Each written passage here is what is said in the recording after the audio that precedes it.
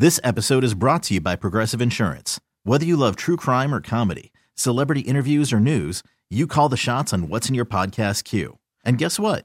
Now you can call them on your auto insurance too with the Name Your Price tool from Progressive. It works just the way it sounds. You tell Progressive how much you want to pay for car insurance, and they'll show you coverage options that fit your budget. Get your quote today at Progressive.com to join the over 28 million drivers who trust Progressive. Progressive Casualty Insurance Company and Affiliates. Price and coverage match limited by state law.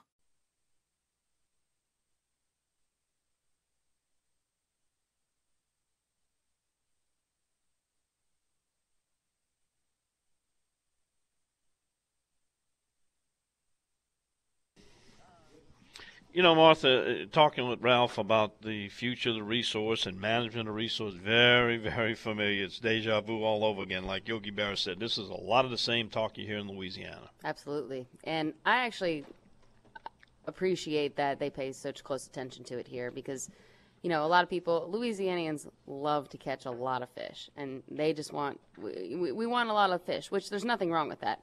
But it's also important to remember anywhere you fish that you want to preserve the fishery. So they're really not doing this necessarily to be strict, but to maintain the fact that they want to keep having people come here. So when you do come here and you say, why can I only catch 2? Well, you can only catch 4 in the year. That's for everybody. That's not just for the people that are visiting. So they're doing this to preserve the fishery because we've seen in history shows that regulations are there for a reason because things can get pretty much taken over if you don't have them. And we've been talking with Ralph Crystal, Gone Fishing Lodge, about some of the future of the resources and the management that's going on here in Alaska. Ralph, as I mentioned, Kenai Peninsula, Kenai River in particular, earned its stripes with king salmon. A world record was caught here, very popular. It's caused lodges like yours to pop up, guide services to open up. Where are you right now on king salmon? Over the years, looking back, is it on the decline? Is it up and down? Does it change year to year? Some better years than others, or is it kind of on a steady decline? You know, there's better years than others. This year was not one of the better years. We had some bad weather as far as we broke heat records up here, and there's a lot of mountains around us. We got a lot of runoff, a lot of glacial melt coming into the river. The river was at pretty much close to flood stage up here, and so it was very hard to fish for them the first 2-3 weeks of July.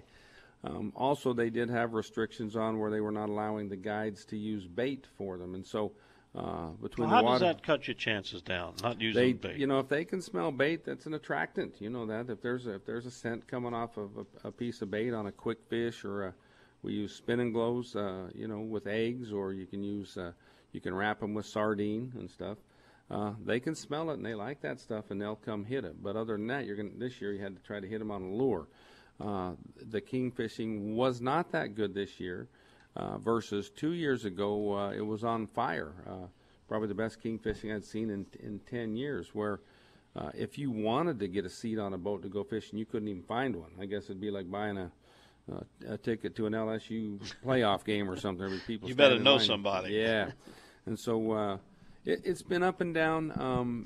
It's the toughest of all. I always tell people that when you're going king fishing, you're going for a big fish. The world record's actually 97 pounds, 4 ounces caught on this river. And this river is famous for that, but it's also famous because the genetics have allowed these fish to get bigger and bigger over here. So you can catch kings anywhere in Alaska, but usually on this river, they're the biggest, you know, that you get. And so I don't know, but the king salmon's what brought me up here. I didn't know about this other salmon. I saw that big old king salmon on the brochure, and they told me they caught it in the river. And where I'm from, you know, 2, 3, 4 pounder in the river would be a monster, and this baby was like 60, 70 pounds in a river. And I was like, sign me up, you know. All right, so halibut. This is a fish that, I mean, it's a very, very bread and butter fish to Alaska. I mean, you see them. We buy them in Louisiana. They have them in the delis where you can buy. Well, quit buying them. I don't buy them. They pay about $28 a pound. So I catch mine and bring it home. Yeah. But it's a great eating fish. It's very popular in restaurants. But it's also got a tremendous recreational value to it. Oh yeah, people like that meat. Now you can buy them, and they fish for them commercially also.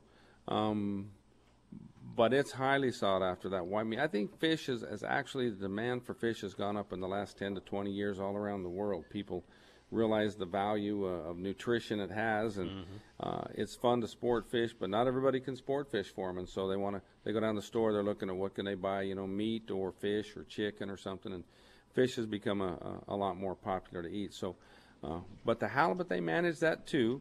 I don't know how they track where they're going, and I honestly don't know how they do that.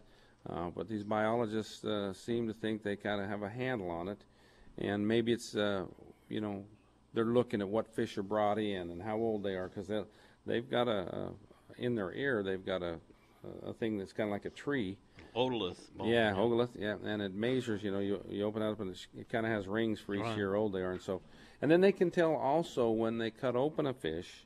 If the fish is a little thinner, then it looks like they're maybe not getting as much to eat. There may be more competition for the food sources.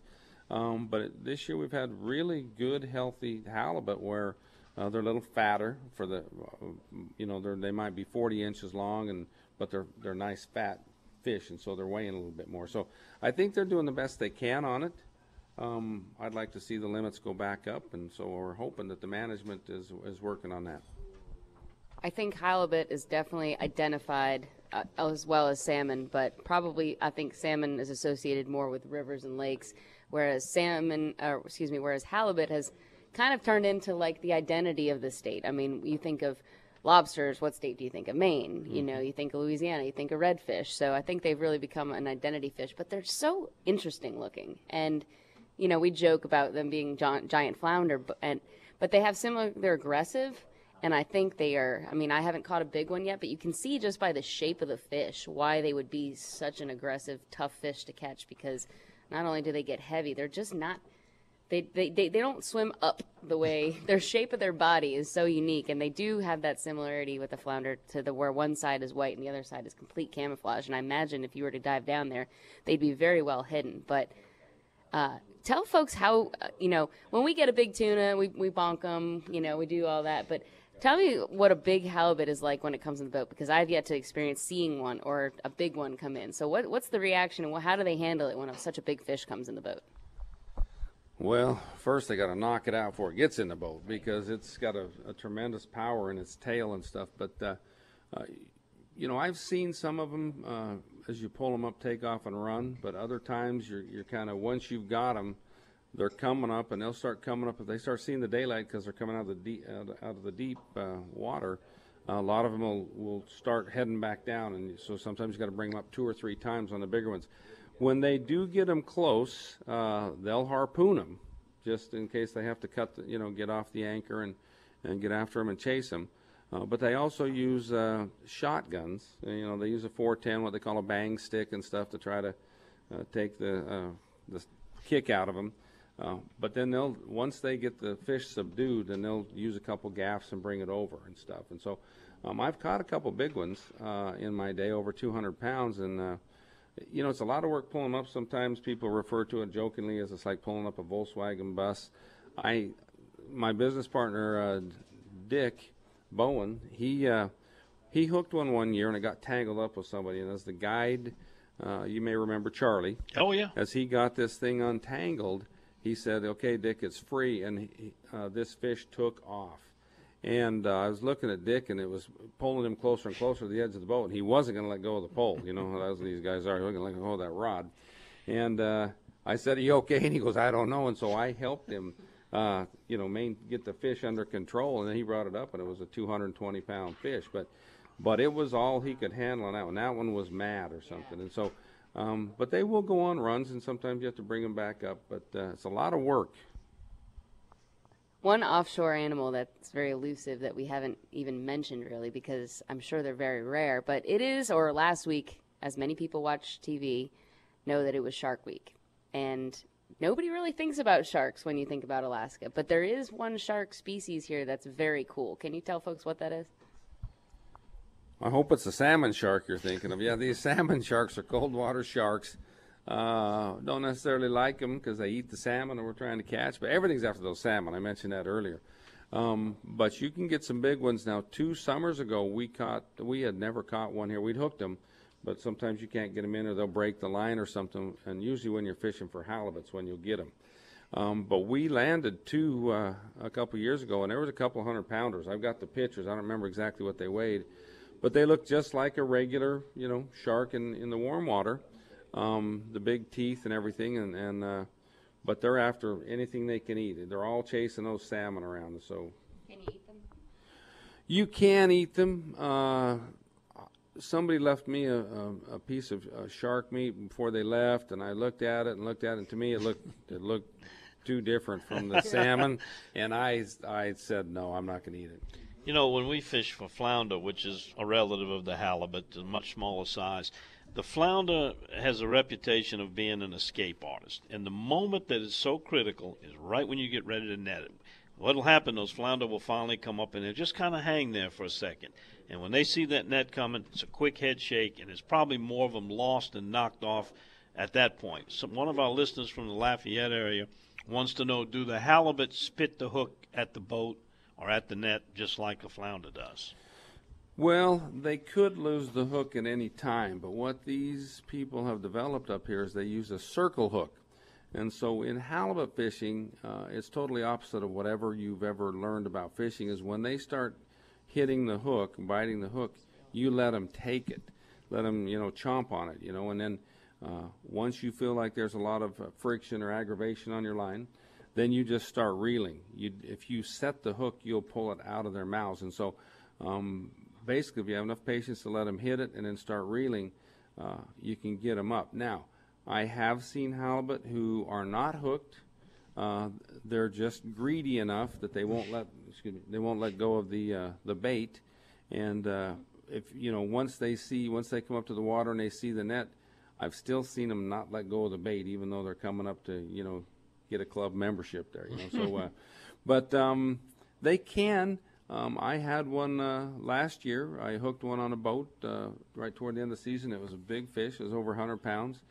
I did everything I could to get it to the shore, and then the captain, and I don't know why he didn't, use a 410 shotgun shell on it, and because they want to shoot it kind of in the head to kind of, subdue it. But he was trying to bring it in with some gaffs, and he put a gaff in it, but he missed where he wanted to get it, and it started slipping. And he tried to get the deckhand over with another gaff, and it slipped and went off. And but that's fishing, so you can lose them. And sometimes when you're bringing them up, they're shaking, coming up, and people will lose them. But they use a circle hook to try to let the fish eat it, and then it, when you do start reeling, it sets that hook in there. And so, how does halibut fishing take place? Well, how do they rig up? Where do they concentrate to find them? Yeah, well, we can fish anywhere out here in the saltwater for halibut. And over in the Cook Inlet, we're usually using 4 or 5 pound sinkers because we get a lot of tide movement out there. And so, and a lot of times, and you can fish them at 50 feet, 30 feet or whatever, but your better fishing is out around 200, 250 feet. It's where we're fishing straight down bottom fishing. You're bouncing your rig off the bottom. You want to make sure that sinker's in contact with the bottom at all times. That lets you know your bait's floating just off bottom. And just keep it moving, and then they'll come along. You get that scent trail going, like we talked about with the scent, and these fish move right in on it, and then the bite's usually on. And so that's kind of how you'd fish for them. Now they do throw jigs out there too, and sometimes you can catch some pretty big halibut on some jigs, and so that's a lot of fun too. But it's usually on a steel head with a what do you call it, a rubber jig on it that you put over the top. Yeah, and you just jig back and forth, and sometimes you catch some really big ones on those jigs. Now, because of the tide ranges, the massive tide ranges you have in Alaska, you got to use heavy weights sometimes to get down to the bottom. Yeah, and especially this past few days because we have a new moon, and it's all relative with your moons. And I was talking to one of the Cajuns up here, and he went fishing out there in the ocean and in the inlet, and the captain said, they're going to have a pretty big tide, and he's thinking, 5-6 feet? Because he said you guys only get 2 or 3 feet moving down That's there. That's a big tide. Oh, we don't get 3 feet. If it's 3 feet, it's a storm. It's got a name. Well, yesterday, and this is probably one of the worst tides of the year as far as fishing for halibut, we had a 29-footer, which we had it was a negative 5.3 going against a 22.9 or something like that, or whatever it was.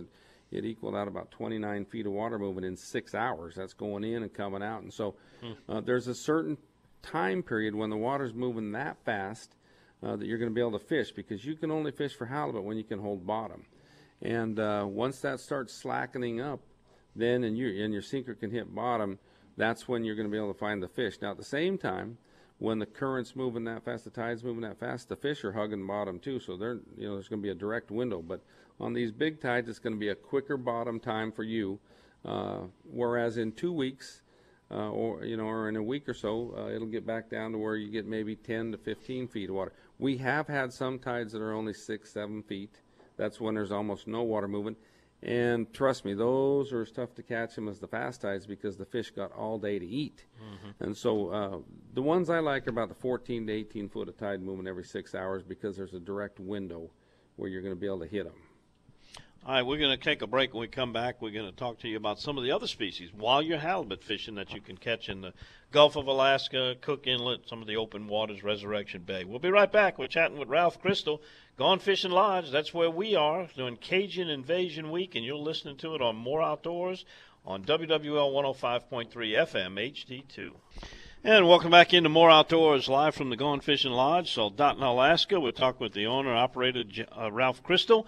And, Ralph, we were talking about the halibut species, and we've got something for you. You're talking about the bonk, that you would need to subdue them to come in the boat. Now, we gave you the short one for the salmon, but we got this one from Marucci Company for the big halibut there. I know you'll enjoy swinging that right there.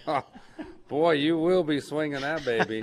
We want to thank that company, the Marucci Company. That is awesome. It's got our logo on it. But I used their shorter one. How'd you like it? It worked pretty good. Martha got a little carried away on it, but that's a beauty. We'll appreciate that. Thank you. Let's talk about some of the other species besides halibut that you might catch as bycatch, or you can target them when you're out in the ocean. Okay, we've got a fish that's similar to your. In fact, it's a red snapper, but it's not as red as yours. You guys have the red snapper down there, right? Mm-hmm. Yeah, and so we call them yellow eye. They're a little bit more orange up here. You can get those on your trips. They kind of monitor that too. They've got like a 5 rockfish per person limit. And so you can get one of those. You can get we have black sea bass, and that's a white meat. A lot of people really, really like that. You've also got lingcod, which is one of my favorites to eat. I just don't get to catch enough of it. That's out there and these are all on the multi-species trip. You can get your halibut, and they've also got, this time of year, you've got silver salmon. So there's at least 5 different species that you can get while you're out there. Now, sometimes they don't get all of them. Sometimes they only get 1 or 2, but they're all out there in the ocean. And it's just a great trip where you can drop down. Sometimes they're jigging, sometimes they're bottom bouncing. They'll even throw out at the same time. There's one time I was holding 2 rods and watching another one, because I had a silver rod in my hand, I had a halibut rod in front of me, and so and it can be a lot of fun when the fish bites on. If you would, just give us a typical week for a Cajun Invasion. How do you start off your week, and how do you work through it? What are the chances, the opportunities you're going to have to fish? Well, the trip that we lay out in the beginning has 5 different trips that we're going to do in that trip, and each one's in a different location. Now, we've got some people up here this year who have been here before, and they kind of customize their trips. Some people like the offshore a lot more than others. Some people like the river fishing more than others. So, but we can do either way. And so we'll give them an ocean trip on the Cook Inlet, a saltwater trip in the Cook Inlet for halibut. And then we'll give them a trip over to Seward on the other side of the inlet for the multi-species that we just talked about. We're also going to throw in a float plane trip to one of 2 different locations that we fly into. We've got river trips here.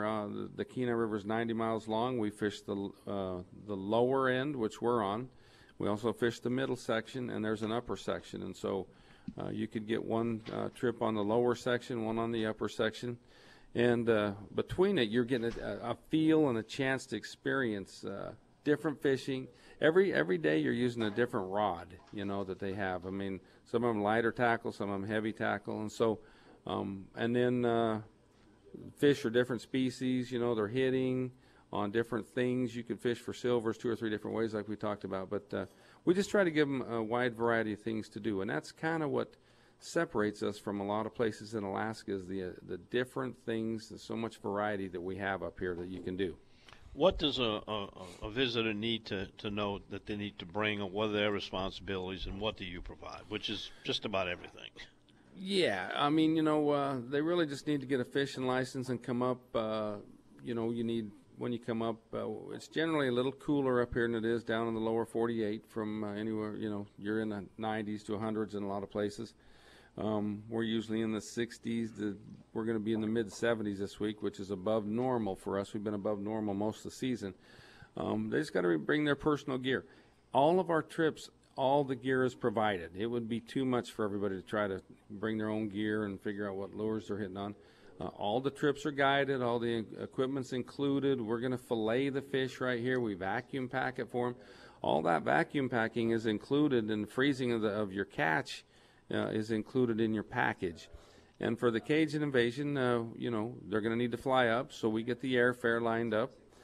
We do the rental car. You do need a rental vehicle. There's not a lot of roads in Alaska. There's 5 highways in the state of Alaska, and one of them comes down here.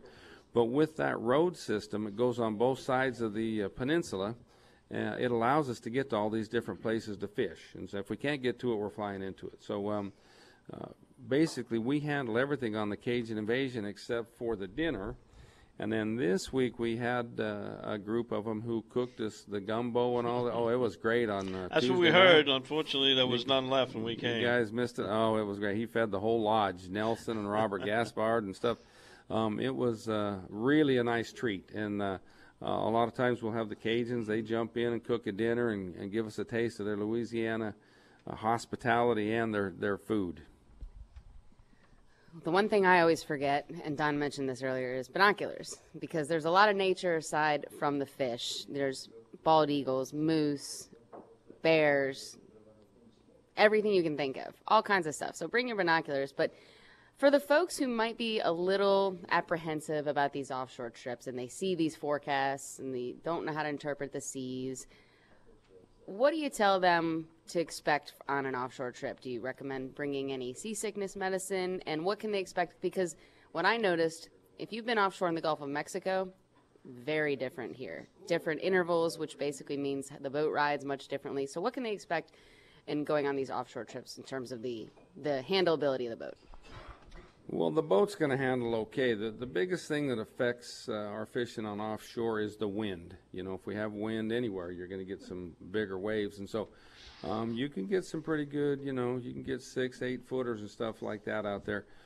But the Coast Guard will not let them go out if it's forecast to be too much wind and stuff. And so we had a trip yesterday where there were high winds, and the halibut trips got blown off, is what we call it. So, but basically, it could be flat and calm, which is ideal. I've been on both of them. But if they have a tendency to get seasick, I would either get the patch, or they sell Dramamine or Bonine up here, and I use the low drowsy stuff. Kind of coach them into, maybe taking a half a tablet the night before and a half when they wake up, and that way you won't fall completely asleep, but you're getting your body ready for the ocean, because it does move a lot, and some people are more susceptible to motion sickness than others. So you can get it. Not everybody does, but some people do. Now, when it's rocking and rolling out there, you got a higher chance of getting maybe some motion sickness. But basically, just like anywhere else, if there's a lot of wind, you're going to get a lot of waves. All right, we have a text question coming in from the New Orleans area. What are the different fish, with the different fish limits, do the fishermen limit out on some of their trips? Yeah, well. Well, heck yeah. I mean, that's what you're here for. Our guides are pretty good at what they're doing. Everybody's professional. They're all licensed. They're out in the saltwater. They're Coast Guard approved. They have to get licenses and approval and go through safety things. On the river, same deal. It's safety first, fun second, and fish third. I mean, we want to catch fish. We want to have fun, but we got to be safe and stuff. And so, we're going to do the best we can. The one thing that everybody really needs to remember, and you hear it all the time, is it is fishing. And the common denominator is you got to have the fish cooperate. And so, like I say, these guys, even us, I guided every day this week, sometimes 2 trips a day.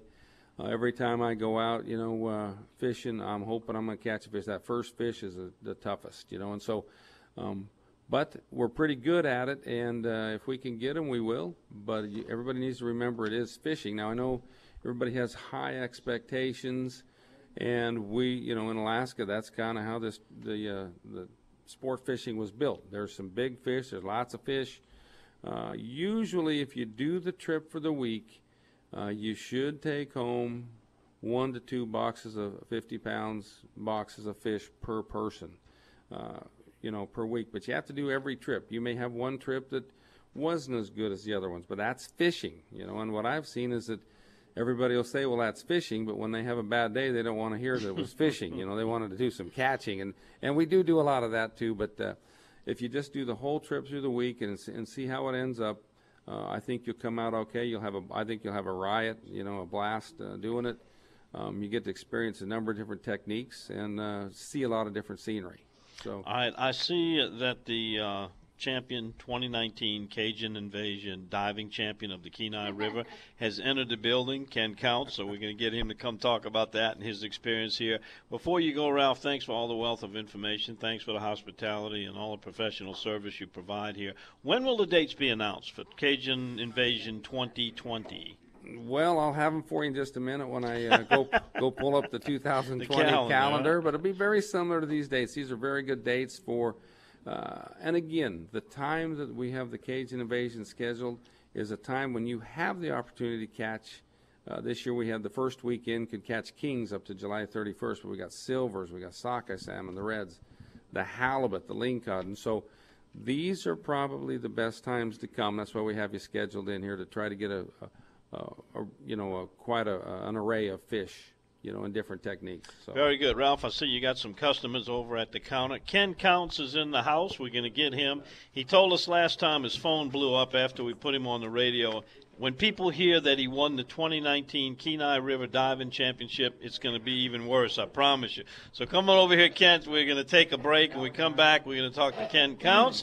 And we're going to wrap it up with Chris Lecoq, who's going to tell you about the Bayou Wild TV's Season 3, some of the episodes you'll be seeing. Don Dubuque, Martha Spencer, we're at the Gone Fishing Lodge, Soldotna, Alaska, where you're listening to More Outdoors.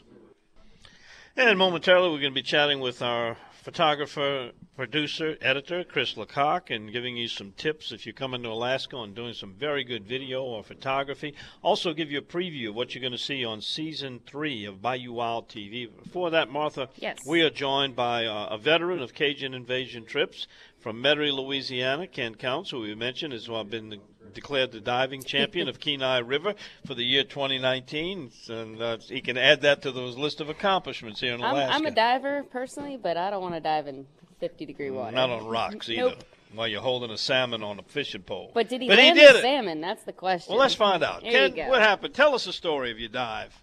Oh, man. It was fun. I had a smile on my face. Knew it was going to happen. First day when we get out here, we didn't have anything scheduled, and the Reds are running behind the camp. So I get waders on, go out there. I mean, within 3 flips, salmon's on. I'm out there with 2 of our buddies, and they're to my right. We've got a net on the dock, steps. I hook up the fish, perfect hookup. And when you hook these salmon up and floss them and get them perfectly, they're almost like a little puppy dog on a leash. After the initial little fight, they settle down, they stop.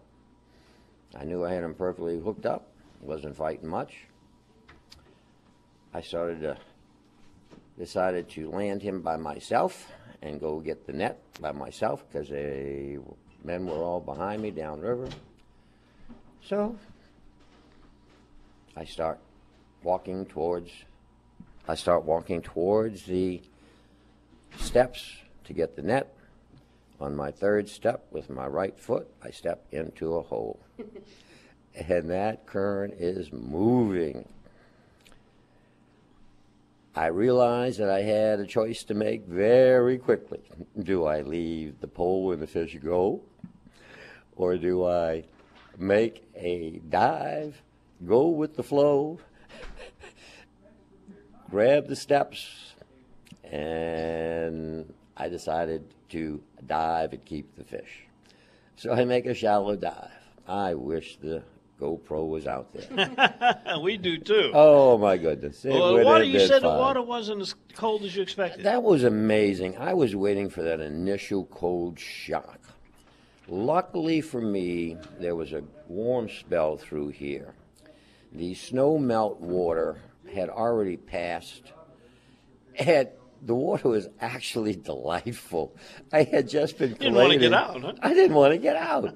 I had my insulator on. I took a little swim, and it was. As I'm going downriver swimming, they say all they could see were my hat, my sunglasses, and my face above water. I saved my hat, saved my sunglasses, saved the fish. My buddy Robert Gaspar, he had run across the pier, jumped down the ladder, and as I get to the pier and the ladder, I'm reaching out, grabbing the ladder, which was my intention all along. And as soon as I get to the steps, hold on to the steps, I feel this big grizzly paw grab me by the back, pull me up, and I said, "No, not me, the net.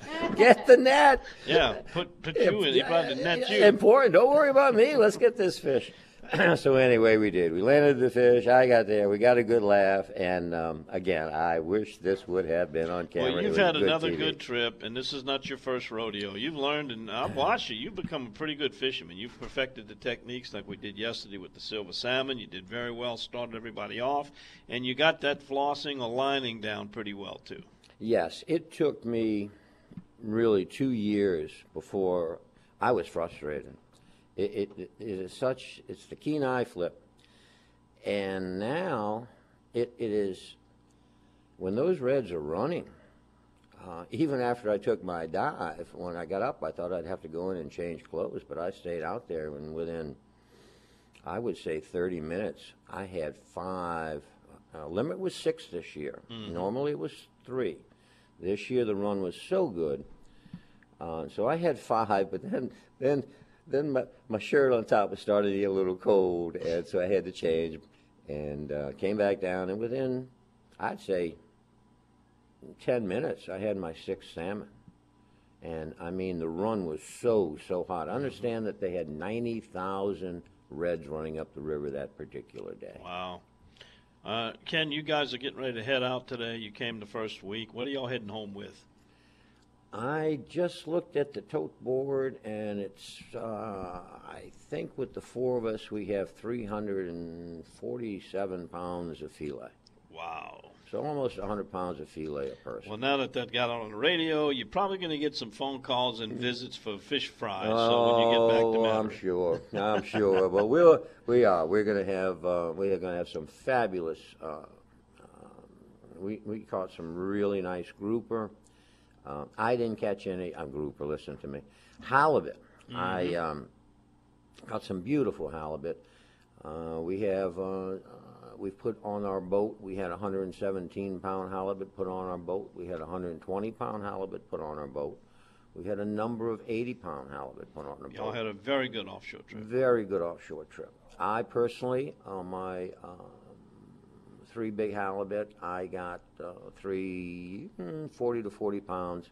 And the way I look at that, that's a 120-pound halibut, and it's the 40-pounders, and the 40-pounders are much bigger than if the meat is much bigger on the younger halibut. The yield, yeah. I like the way you think. Yeah, I like the way you So think. 3 40-pounders, that's the deal. That's the 120-pound halibut, and but the meat is much better. It seems like the bigger the halibut gets, it's not bad, No, and not bad in that at all. But it's like a small legal trout compared to a big 5-6 pound trout. You guys making plans for next year, 2020? Yes, I think I've. I understand that Mr. Zimmerman may be coming back. He missed his trip this year. And Now you'll have competition for the diving with him. Oh, I understand. Yes. Now, believe me, with that current and those rocks, you do have to be careful where you're standing. And we've had a number of people who took falls in the river. So you really have to be careful of your footing. Absolutely. And you have to watch because they are some very big rocks, and they are slippery.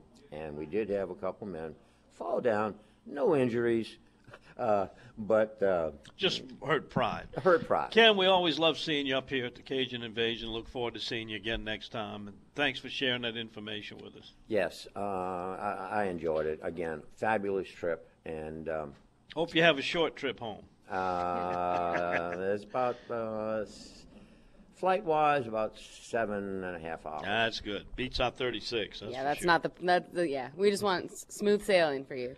All right. Congratulations. When we come back from this, thank you again, Ken. We're going to have Chris Lecoq join us. He's our photographer, editor, and he will tell you about Season 3, what you're going to see on Bayou Wild TV, and also a few photography video tips. If you're headed to a place as beautiful as Alaska, you don't want to leave without those precious memories. We're back right after this. And it is 8:49 back in Louisiana, but it is only 5:49 here. We got started at 2 o'clock. We're in Soldotna. It's our annual Cajun Invasion broadcast down to Butte along with Martha Spencer. Heard some good information. You can tell from Ken how much fun he has when he comes up here. You can have that much fun, too. Look on our website. We'll be posting the 2020 Cajun Invasion information. So we're going to switch gears now. We brought aboard Chris Lecoq. He's wiping the sleep from his eyes, and he's excited to tell everybody about Season 3 of Bayou Wild. We've been working really hard on it, and we've got a lot of cool stuff coming up. We've tried a lot of new things. We've experimented with cinematography, with how we've done interviews and how we've filmed things. So he wants to kind of explain to folks some of the new technology we've used to bring to you to Season 3. And we will accept a little feedback. If you got some suggestions or compliments, we got the people here that can handle it. Call us 504-260-6368 or text us at 870-870. Season 3, Chris, what we're looking for. Well, I want to start off saying good morning to my wife Amanda and son Dean, who are listening. Up this early? In Louisiana. Well, it's almost 9 o'clock.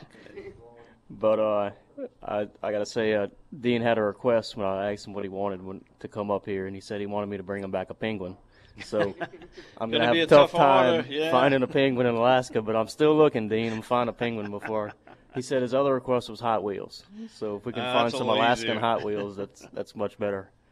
But, yeah, like Martha mentioned, with Bayou Wild Season 3, we took a little time this year to produce the show a little differently and not just shoot it and spit it out real quick. It's taking a little more time to tell the story, think of different ways to tell a story. We've had a lot of people on our website, not a lot of people, just people comment every now and then that they wondered why we didn't do an interview with a captain about the tips and all that stuff. And sometimes the story we're telling isn't necessarily about the fishing tip. It's about the person or the place. And sometimes that story is better told from one of Don or Martha's perspectives or the person's perspective or the captain's perspective. So we're taking a little bit different approach on how we look at the show as a whole and not just we're going out there and we're fishing and we're hunting and this is what we're doing. We're telling it a little more in depth sometimes. And what are some examples of some of the things that we've got, as they say, in the can? Well, starting off next week, our first premiere show of Season 3, we head back to the Sanctuary Lodge in Woodville, Mississippi, and if you watched the very first episode of Bayou Wild, you saw Martha harvest her first trophy buck from the Sanctuary Lodge, but they also have elk on the property. So we went back to the sanctuary, and the owner, Jeff Rogers, was able to harvest his first elk. He had never harvested an elk on his property, a bull elk like that. And so we document him. Him and his buddies that hunt up there spend a lot of time studying the elk. And we tell that story not from his perspective, but from Martha's perspective, learning from them, watching him during the hunt. So it's an interesting way to tell a story of somebody who's watching someone else hunt and not just from Jeff's perspective on his own. And some of the other things we've got, maybe not quite shot, but got planned. We got alligator hunting coming up again. Oh, yeah, we got alligator hunting. A lot of the stuff obviously that we're doing this week it's gonna turn into a Bayou Wild show. We have the fly out with Toefield planned. Yeah, we shot a really interesting feature with a guy, Josh Raley, who is training for the Olympics in skeet shooting, and that'll be sometime within the next month. And we met him at Bridgeview Gun Club in Port Allen, and I had thought about this right whenever you had told me that we were going to do this feature with Josh, that I needed to get my hands on one of these high-speed cameras, one of these cameras that shoots really, really high frame per second, because this guy is going to be a quick draw, and we want to be able to capture that in really, really slow motion. And it was really interesting to see how precise he was. You were able to see that on this high-speed camera. The regular camera, the naked eye, can't appreciate how fast and precise this guy is, but whenever we use this special camera that shoots 800 frames per second, you're able to see every movement, and it was really interesting. So that's going to be a story. We went out with Dutch Prager, who's a legend in Louisiana fishing, and we tell the story of him as a lifelong fisherman and the impact he has on it. We have been doing things, as I mentioned, a little differently, different styles of interviews and such, but we've also, being the cinematographer enthusiast, have gone above and beyond. Tell us and listeners kind of the evolution of cameras and drones, and you've really stepped up what you've been using to film the show, and it'll really be noticeable, I think, in a lot of these episodes. What are some of the things that you've changed with your gear that will really enhance this season? As technology has changed, the public's appetite and expectations of video is up. The bar's up pretty high right now. Yeah, you hit the nail on the head with that one, Don. It's really, in this day and age in video, you have to know how to, use all the gadgets. You can't just go out there with a camera and get video with a camera. You have to know how to use a drone. You have to know how to use the gimbal. You have to know how to use the GoPros and do time lapse and do all these other things, because people see it all the time. They expect it. So, yeah, I always try to think of different perspectives to look at a shot. It's not just from me standing there. I might bend down. I might lay down. I might set a camera up in another angle pointing back at us. The drone adds a really interesting perspective to everything you do. You could see things that you can't normally see on the ground, obviously, when you have a drone in the air. I've always thought, doing television for a lot of years, that the public is almost, they don't know how to express. You probably don't hear a lot of feedback about, boy, the video was just great. Sometimes you do. But I think people get it, they see it, they appreciate it, and it brings them back. But I don't think they really consciously understand it. Yeah, there's hours and hours of time that go into it, so kind of expand on that, and then I want to know what your favorite thing we have filmed for Season 3 has been so far. I don't know if I can answer that last question. Yeah, as a TV professional, I'm always pushing my limits. Every time I go out, I'm always pushing my limits with how can I do something different than I've done before. Internet videos become really, really cookie cutter, and that's what people are used to. The quick YouTube videos, quick Facebook clips. But someone who's doing it as a profession and as a career, I guess I take a lot of pride in always trying to up the bar for myself, and I think the audience deserves that. We always need to provide something better than they've seen before. And that's the approach that I always try to take with not just Bayou Wild, but with everything that I do. I always try to see what I've did before. A lot of past shows that we've did and other projects I work on, I constantly go back and watch them on my own and just try to, in my mind, think of different ways that I could have done things differently. And we got a comment in from Martha. You go ahead and read. That's from one of our regular viewers and listeners. David Hubble says he's excited to hear about the new video technologies. He's already wowed by the quality of the past 2 seasons. He's excited. Also, one thing we haven't mentioned at all, we have a lot of new cooking segments. Yeah, let's see what we have. Your friend Laney joined you. People have seen Laney bird hunting with us before. Laney Wick and Martha and Laney made a pheasant chowder, which was pretty interesting. We got some more segments with John Folse, Chef John Folse, that we did that have not been aired yet. One of them was deer heart, and Martha was pretty excited when she harvested a deer in Texas that she was able to bring a heart back to John Folse. And a lot of people don't eat deer heart, but he showed us that it's really a great part of the deer to eat. Don't just throw it out. and I'm trying to think of what else we got. It's early, so just like y'all are. We do a lot of recipes this season that are just kind of hand-me-down recipes through families and through, just stuff you can cook at home. So simple things from, David Hovell's, as we mentioned, his sausage with his jelly. So all the stuff, it's not going to be all gourmet, over-the-top, 4-page recipe stuff. It's stuff that you can actually take with you, recipes cooked around. And we may be filming something later today. Maybe I can get one of those sockeye and we can cook one of those up today if I can figure out how to do this lining thing. But I think what we're getting at here is that we've put a lot of time over the last 4 months or so into this season. We did it differently. If you're a long-time watcher, you've been seeing a few episodes replay, and they're new to a lot of people too. But there was a reason for that, not just because we've been slacking. But we've got a lot of great stuff coming up for season 3. It premieres August 7th, 7 p.m. 8th, August 8th, 7 p.m. Cox Sports Television. Of course, you can always check it out on YouTube. And we will be going to the Louisiana Outdoor Writer Association banquet and conference next weekend, and we will be accepting an award. We don't know for what and which award it is, but we'll announce that on the radio. Martha, thanks for getting up so early, and I know the listeners appreciate it. Continue to follow us on Facebook. You're going to keep on posting? Oh, yeah, you know it. We're going to be keeping up with our adventures offshore.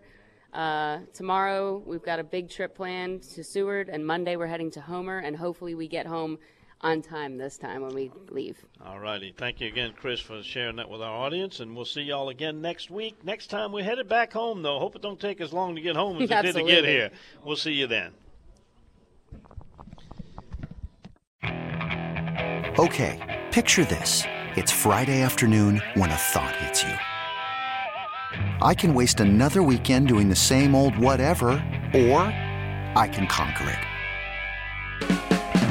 I can hop into my all-new Hyundai Santa Fe and hit the road. Any road. The steeper, the better.